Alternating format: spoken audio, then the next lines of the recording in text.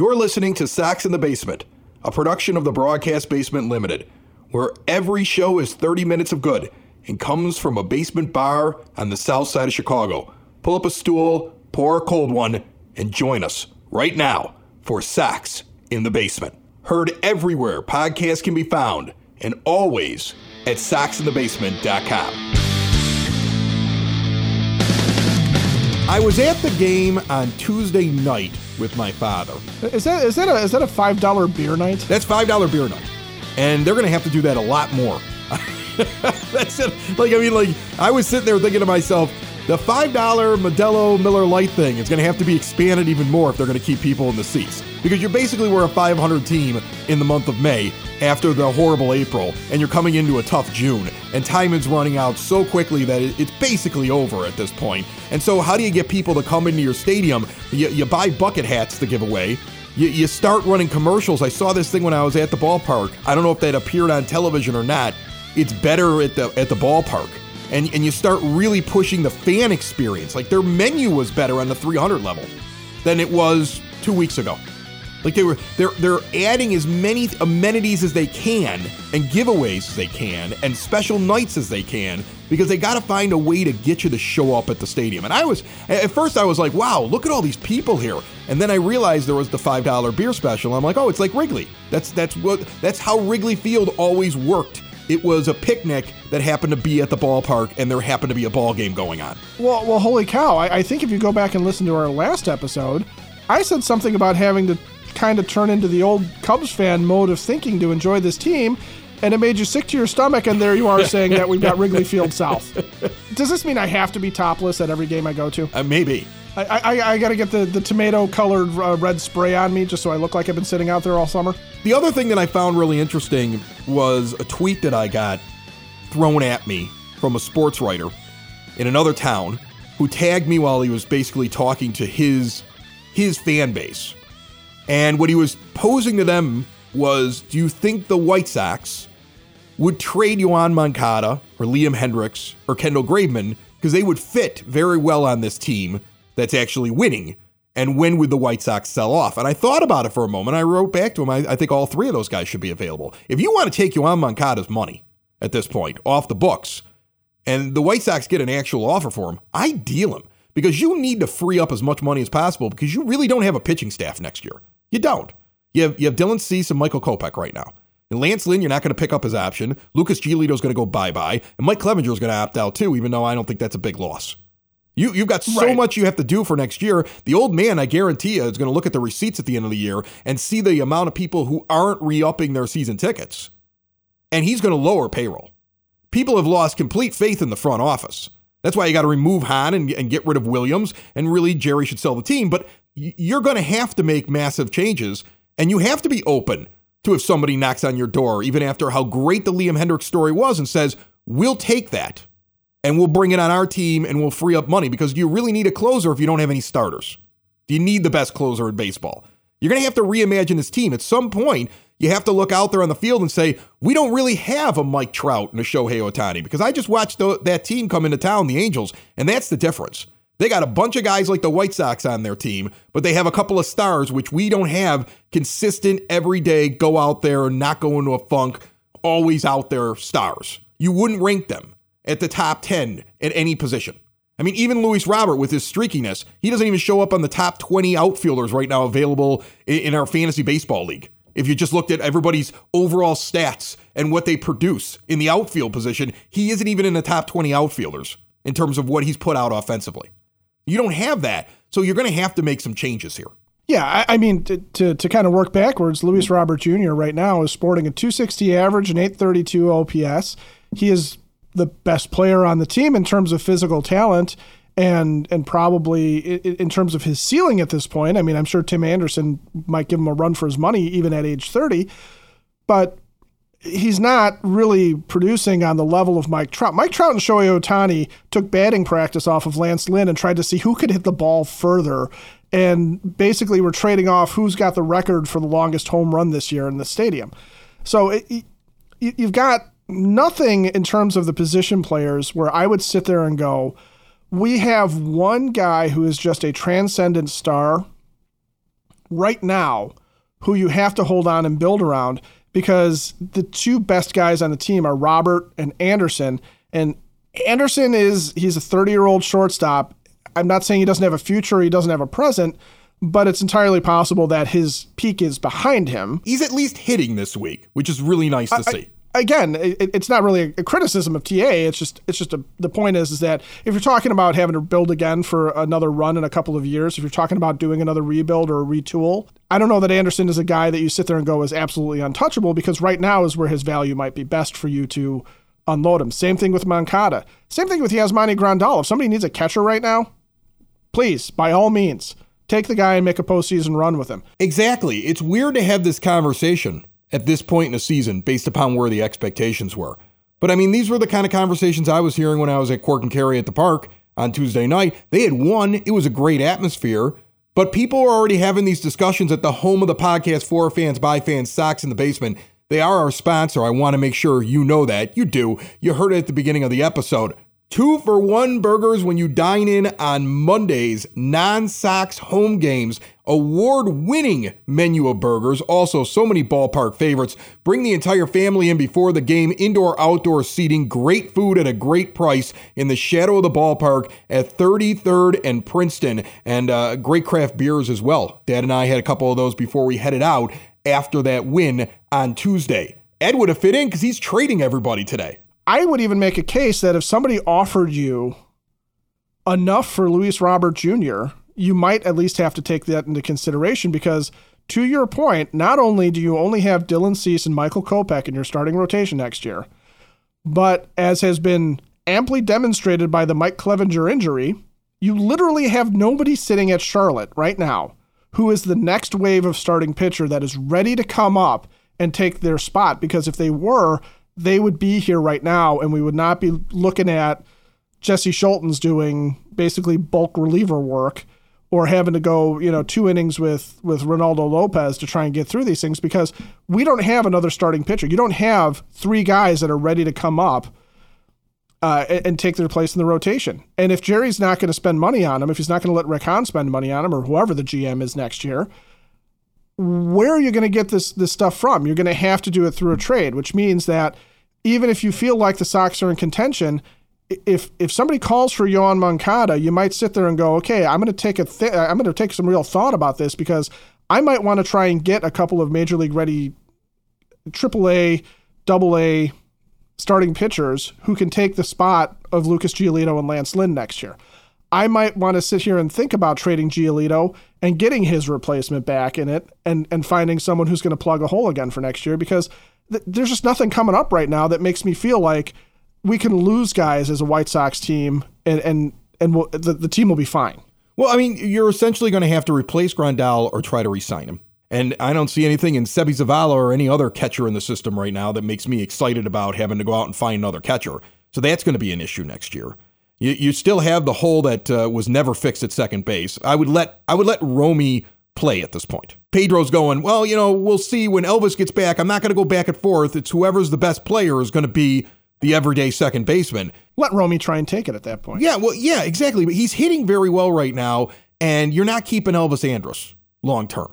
I mean, for all the criticism I give to the idea that he's Ben Zobrist 2.0, it's still the guy that you'd rather see playing every day there, just because you want to find out that you have something long term. You got Tim Anderson, you're probably picking up his option. You got Yoan getting paid a ton of money. Again, if somebody wants to knock on the door and give you something for him to free up those funds, I bet you could apply him better. You're going to have a bullpen full of holes like Swiss cheese in a bullpen next year. And you don't worry about that very much, because the stupidest thing this team did was spend so much money on a bullpen. You've got plenty of other things that need to be fixed before you do that. So you're going to have to find arms in your system or traveling around out there to bring into your bullpen for next year.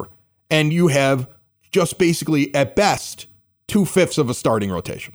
So you're going to have to make some changes. And I don't like the idea of saying rebuild, because they didn't do that right the first time, so they're not going to do it again. Oh, good God, I hope not. You're going to have to identify where, what you can get back for some of these guys, and maybe make some deals before the trade deadline. And then in the offseason, you're going to have to take any money that you're able to free up when guys come off the books and go out into a free agency market and beat out other teams for talent to bring in here.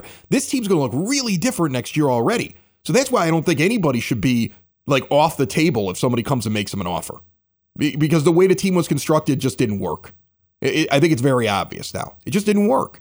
You can still go and enjoy the ball game, but it just didn't work. You didn't end up with like bona fide stars you can depend on every day. You don't have an Ohtani or a Trout. You don't have those kind of, like, nobody on this team has shown this year that they are that. And like you said, Luis Robert, very talented guy. Tim Anderson, very talented guy. Tim Anderson, though, is going to command a ton of money when he leaves. And you know this team isn't going to give him what he expects.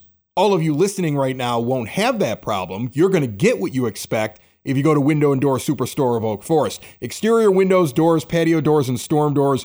No high-pressure sales. They are not your kitchen. You go to their showroom. You see full examples. All the glass designs are on display. Everything's right there. Forget pictures in a book. See it in person. The owner's in the showroom. There's an owner on site. All of their own installers. They don't farm out the work. They've been doing it like this for 40 years in Oak Forest since 1985. All major brands, custom made, no stock items. That gives you a perfect fit. That's how I know you're going to get what you expect. Stop in and see them. Make them your first stop. They're probably going to be your last stop while you're looking. Half block east of 159th and Ridgeland at 6280 159th Street. See more at windowdooroakforest.com.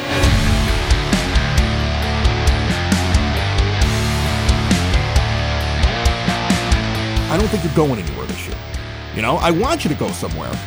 You know, I want it to happen. I want to will it to happen. Every time they win a game, I believe, like, oh, here we are. I mean, you saw them the other day. When I saw them in person on Tuesday, and you saw the way that lineup was hitting. Every time it came around to the top of that order, whatever pitcher they sent out there, they couldn't get through those guys. And I was like, man, if we could play like this all the time, we'd be deadly. But the thing is, those are like flashes.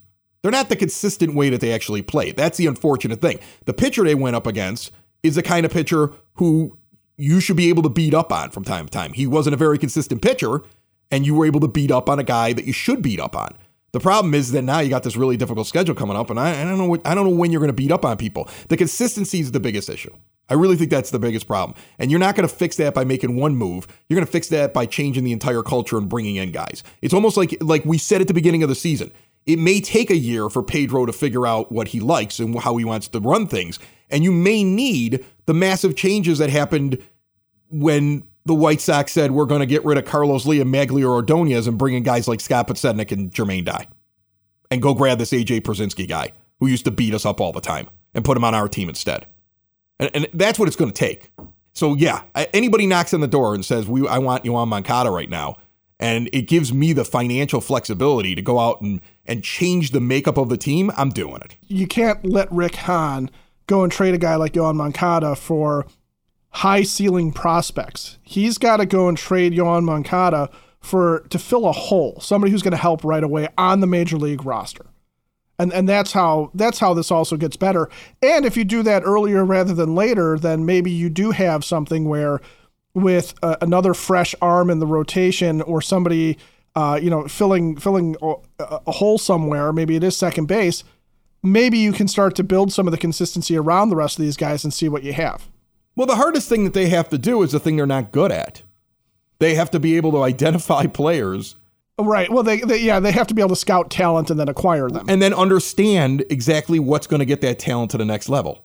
That's what the Guardians do. The Guardians identify pitchers and do a really good job of saying, okay, we're going to bring this guy into our system and we're going to work on this certain type of pitch and we're going to elevate them. And now all of a sudden we continue to find talent. They keep finding talent. They got that Allen. They were able to get him and bring him in. Logan Allen. Right. And then Tanner Bibby or BB. Yeah. And it's gotten to a point where a guy who was their second or third best starter last year in Cal Quantrill, because he's underperforming a little bit, he's basically pitching like he's on the White Sox staff. Cal Quantrill is going to go from being one of the top Guardians pitchers going into this season to potentially going back into their bullpen because they had 2 or 3 guys ready to come up and take spots when some of their pitchers went down. And they had injuries to Tristan McKenzie and to Aaron Savali. And those guys haven't pitched all year, and they're coming back, and one of their veterans is going to go down because the young guys were ready. And again, with the White Sox, where is that? And so you need to somehow find that between now and the start of next year, whether it's in the offseason or at the trade deadline? It's all about development and depth. And that's the things that we don't do. We don't have a lot of depth, and we don't develop things. I mean, like, everybody always sits there and says, well, how do the Rays do what they do? They don't draft well. You don't see them like kill it in the draft. But what they're really good at is scouting guys that are in other people's system and then knocking on the door and saying, we like this guy in this throwaway deal.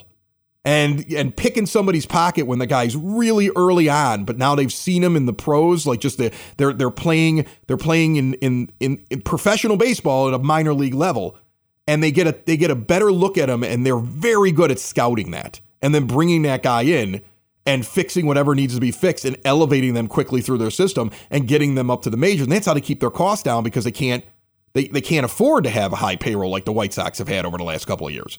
And that's what's crazy about it. Like, if you could get that kind of mentality, if you could take a front office that was good at identifying talent and keeping costs low and bring them in and add them to what Jerry Reinsdorf will actually spend, when he will spend. It's not like they haven't spent money over the last couple of years. But if you had somebody that was really baseball savvy, and you had a staff that was baseball savvy, and you had built your structure properly with the people that are inside of it, you could save the old man money and be a better team. And with the old man's money, you'd actually perform better on the field, because you'd be able to outspend teams like the Rays and outspend teams like the Pirates, who are in the middle of their build out there, and they have a much cheaper owner. You'd be able to go out there and use their philosophies and outspend when you needed to outspend. And then you'd be unstoppable. But the problem is that the structure's never been there. Like, they always talk about, well, we got to establish the White Sox way. What is the White Sox way? Why aren't guys taught to play a certain fundamental way in the minors that translates when they get into the majors? Where is that? Why does Pedro have to walk in and teach guys how to take pitches? Why does Pedro have to walk in and teach the White Sox the Royals way? Because there is no White Sox way. Because there is no White Sox way. And that's the fundamental problem with the team, right? You can get hung up on this guy isn't performing and somebody's streaky and, what are we doing with this signee, and we spent too much money on our bullpen. But if you really look at the core of everything, it's the fact that they don't really have a way that translates. They don't really bring up guys that when they get there don't have to be taught anything else. Why is the manager still teaching basic things that other people learn when they're coming up through systems on other teams? Because it's just a discombobulated mess down there. You have to build a structure. You have to have good scouting. You have to have good development. You have to have a structure, and you have to teach something from the moment they get into your system until the moment they get to the major leagues that translates when they get to the major leagues. Not sit there and be having fundamental practices like in the middle of the season, trying to unlearn things and bad habits. That was what the minors were for. Why aren't they being taught that there? That's really the biggest flaw in the team. That's why you don't have depth, and that's why you don't develop very well. Because it all starts with your scouting and your development, and that is the biggest mess on the White Sox.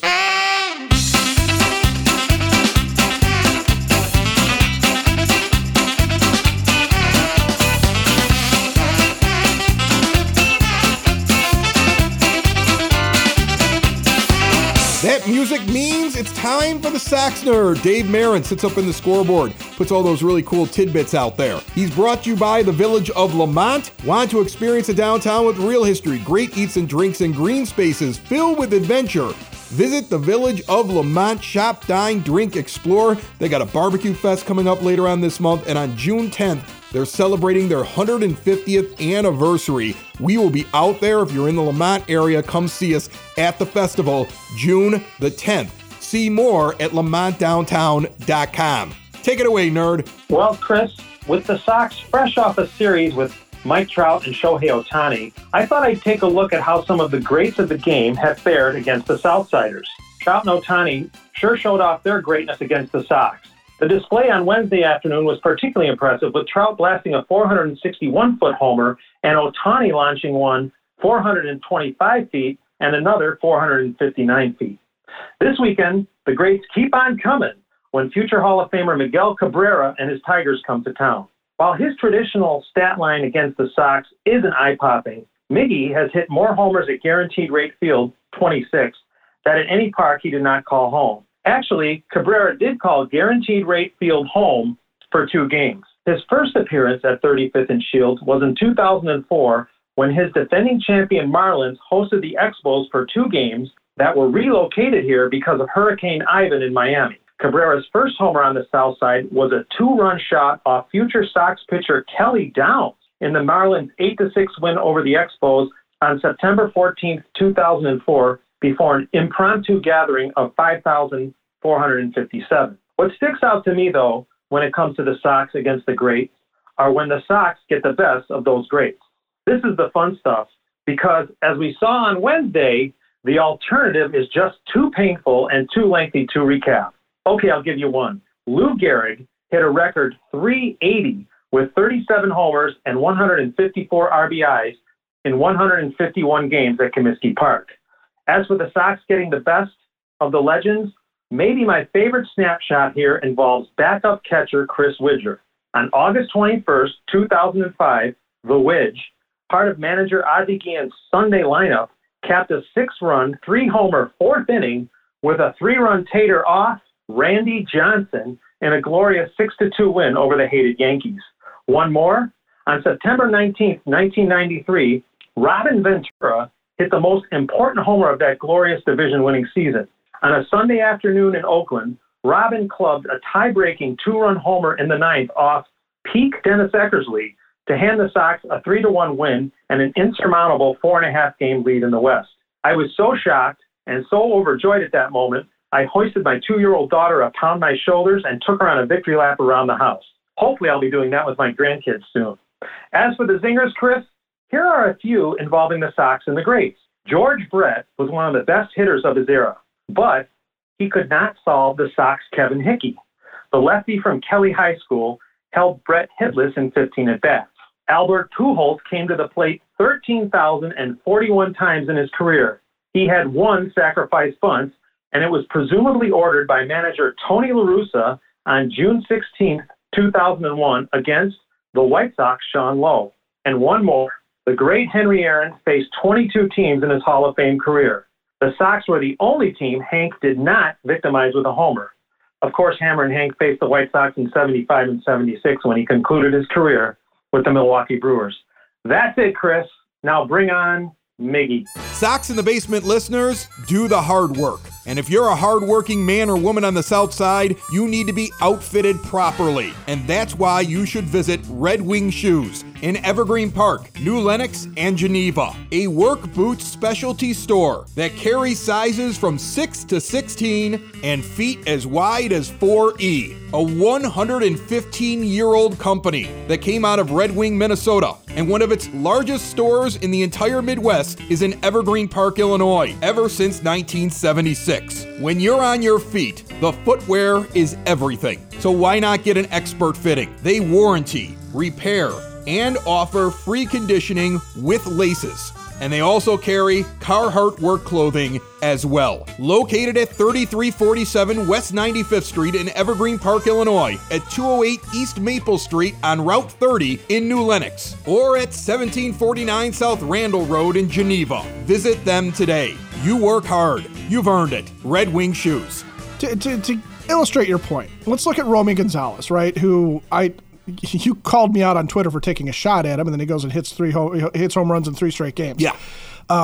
But here's Romy, and the shot wasn't necessarily intended at him as being he's not worthy of a major league roster. He's not capable of being a good player, but he's never really shown anything at any level that would sit there and suggest that he is going to go to another level unless Pedro somehow teaches him something at the major league level, which is not what you want to do when you're in a contention window, to try and, allegedly in a contention window anyway, to try and sit there and say, we're going to build a second baseman on the fly. In college, Romy Gonzalez has a batting average of .254, an OPS of .739. He is a guy that gets on base at about a .330 clip. That's over 137 games. In 286 minor league games, spread over rookie through AAA, he has a .258 batting average. He gets on base at about a .330-something clip, a .795 OPS. He's now not quite performed up to that over the parts of 3 seasons in the majors. He's hot lately, which is bringing those numbers up. But effectively, you can probably expect that if he reaches some sort of a peak based on what he's done in the past, The guy's going to be about a 250-something hitter, get on base at about a 330-something clip, have an OPS of somewhere in the 700s, and there's no development. There's nothing he did differently between college, through the 4 seasons in the minors, and into the majors that would suggest that his recent power output, for example, is anything other than a guy on a heater. So you don't see a Romy Gonzalez who probably does have some talent. Actually, I think defensively, he probably is one of the better infielders on the team overall. And he might be okay in the outfield. I haven't really seen enough of him to know. But Ben Zobrist was a guy who was established as the leadoff hitter on a couple of championship teams. Romy Gonzalez is not that. Romy Gonzalez is a career 250-something hitter over his amateur and minor league career. And what have the White Sox done to make him hit for a higher average and be an on-base guy and take advantage of his speed? What have the White Sox done to help him tap into his power, which he does have some power, to try and improve that or become something of a power-hitting second baseman? What have the White Sox done to take any of the arms that they have drafted that's not Garrett Crochet, who they took literally from college and threw him in their bullpen, or find the one guy in Davis Martin over the past couple of years that seemed to have had some level of success as a starting pitcher in the major leagues? Where is everybody else? Because all they do is they pick up 30-something quad A guys like Jesse Schultens. And again, these are not shots at these guys in particular, but Jesse Schultens hasn't proved that he is going to be an established major league starter. Neither has Tanner Banks, for that matter, although he's been pretty good out of the bullpen. But these are the guys you have starting for you in AAA, and guys like A.J. Alexy, who have already flamed out of a couple of different organizations. Where is the talent that you're developing? Where's the guy like, there's a guy that the Braves just brought up. He's got a hyphenated name because that seems to be all the rage these days. But A.J. Smith-Shawver. Right. He's a 7th-round pick who they worked on his mechanics. They worked on his stuff. They developed the guy. And the comparisons that are being made are to Spencer Strider, who is one of their top pitchers. And this is a guy that was drafted a couple of years ago in the 7th round and is now taking his place in a Braves rotation, and they are actually competitive. But we don't have that. The Sox, Chris Getz and the minor league system, they haven't put that together. They haven't figured out what the White Sox way is to get that done.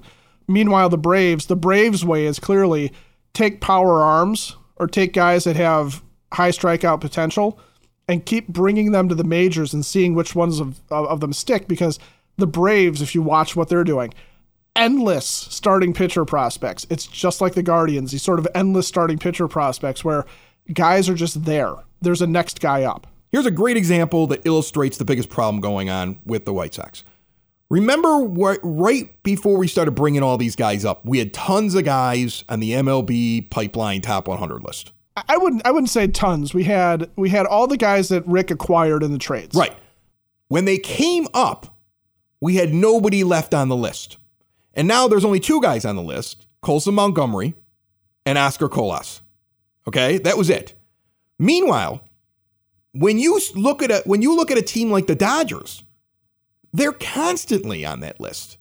They graduate somebody and somebody else comes up. It's not because they get more draft picks than the White Sox. In fact, they draft further back from the White Sox because they finish better. So the White Sox get a crack at a player before they get a crack at him in every single round. It's because of how they identify talent and they develop the talent. They have 7 guys on that list right now and many more that were on that list playing on the team. And there's constant competition and constant improvement, and there's always a well to go to. You have that well if you want to go make a trade. You have that well if you need to bring up a guy. Bobby Miller just sat in the minors until he was 24 years old, and an injury, he's ready to come up. And what does he do? He comes up and he pitches fantastically in his first couple starts. And he wasn't even a guy they had room for on their roster. Now they have room and they bring him up. They have a wealth sitting down there. And they don't have that wealth because they're drafting earlier. They don't have that wealth because they just happen to be in LA and somebody's giving them some kind of special cheat code that the White Sox shouldn't have access to or don't have access to. They're just run properly. They have a really good structure. They're basically what I said the Sox should be. They're a team that can spend when they need to, but develops players the same way that the poor teams develop players. They develop their players and they draft and they identify and they scout and they do everything better. And so not only do they have the money to spend, and not only can they keep the guys they want to keep, but there's constantly guys that are sitting down there and they're ready. And when they come up, they perform the moment they get there. Most of them walk up and perform when they get there. And if they don't perform, they just send the guy down and bring up another guy. That's the wealth they have. And that's in the end, that's how you fix the team. You know, I mean, we could sit here for days and days and pour over possible free agents and possible trade targets and what you're going to get back from people. But in the end, if you really want to fix the White Sox, you have to create a better structure within your organization. You have to create better scouting structures. You have to start getting rid of people that have lifetime jobs in that place. You have to get rid of the nepotism that's inside the building. That's where their problem is. Their problem is at the core of the team. All the surface stuff is the easiest stuff to get angry about. But the reason the surface stuff even exists is because the core is rotten. They're not really good at identifying players. They're not really good at developing them. They don't have a style. They don't have a system. Their guys aren't ready when they get up here. It's the core. It's the guts that you don't see every day. That it should be the base. It should be the foundation of which the team is built upon, no matter what the payroll is, no matter whether or not a guy works out or not. If you have a good core, you can handle injuries. If you have a good core, you can identify things that you need and then go spend on the specific things that you need because you're not trying to sign everybody because you don't have a core. The core is everything. And that's what needs to be fixed within the team. And that doesn't really happen unless you start cleaning people out of there. Jerry Reinsdorf, if he ever heard this show, the one thing I'd want him to understand is you may really enjoy these people in the building, but you need to have some actual baseball people that are good at baseball in the building who are making the main decisions as to how you build your core. And otherwise, you're just throwing money away. You're throwing away money. You're tearing down your reputation. You're one of the most hated owners in the history of Chicago sports. And you've won like 7 championships. And everybody looks at the 6 that you got from the Bulls and they go, well, that's because Michael Jordan was there. It wasn't him. He had nothing to do with that. Look what he's done since with his organization. And you have the World Series that the White Sox fans got, their first one in 88 years at the time. And they're sick of you. They want you out of town. There's sell the team stuff everywhere. It's so strange to me that somebody would be so afraid to see new faces in the building that he would allow that to continue to happen to his name. Because that's all that it's going to be at the end. At the end, the day they put him in the ground, there'll be celebrations. There'll be celebrations within the White Sox fan base, much like it was when Dollar Bill Wirtz died. Is that really what he wants to leave behind? It is the definition of insanity. When you see him spending money on things like acquiring the full stake acquiring the greater stake in that stadium network, where he now owns really a sports network that encompasses the one that's going bankrupt out west, and he's doing this thing to set up for what everybody assumes is going to be a marquee network, a Yes Network type of media delivery system for the White Sox. You're looking at that and you're going, okay, I understand from a business standpoint why you're putting your energy towards that. But at the same time, who's going to watch the games? Who's going to watch the content on this new network you have if the team is just brutal to watch and there's really very little hope for the product on the field in the future? You wonder what the wake-up call is. Is the wake-up call when the season ticket holders go away even more next year? There's going to be people that are always going to go there, but if they thought they had a drop off over the anger of Tony La Russa or the anger of last year, they're going to have an even bigger drop off this year. And so it is shocking to me. It's shocking to me to watch something that's so clearly broken, and the guy that's sitting there, who's worth billions of dollars, just doesn't seem to be concerned about the fact that it's broken. Sox in the basement. Sox in the basement. Sox in the basement. Sox in the Basement. Heard everywhere podcasts can be found and always on soxinthebasement.com.